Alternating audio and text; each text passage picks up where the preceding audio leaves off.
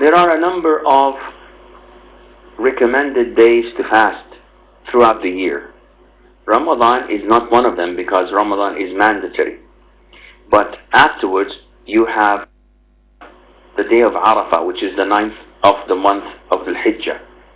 And you have the 9th and the 10th of Muharram. And the Prophet told us, ﷺ, that fasting the day of Muharram, the 10th of Muharram, expiates and Allah forgives the sins of a whole year. Then you have the whole month of Muharram. The Prophet ﷺ said that the best fasting that comes after Ramadan is fasting the month of Muharram. After that you have the month of Sha'ban, which precedes Ramadan. Aisha, may Allah be pleased with her, said that the Prophet ﷺ was not seen to fast any month of the year after Ramadan more than the month of Sha'ban. Then you go on to the weekly days to be fasted.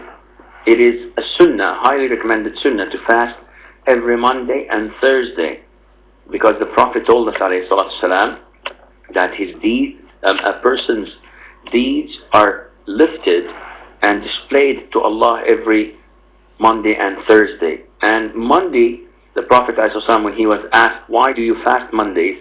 He said that this was the day I was born in, and this is the day I was revealed to, and I became a messenger in.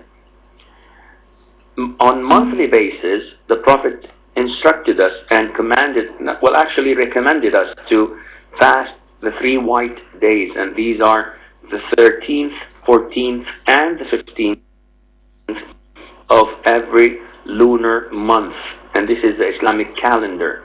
So these, generally speaking, are the highly recommended days of fasting that are recommended, and Allah Azza wa Jalla knows best.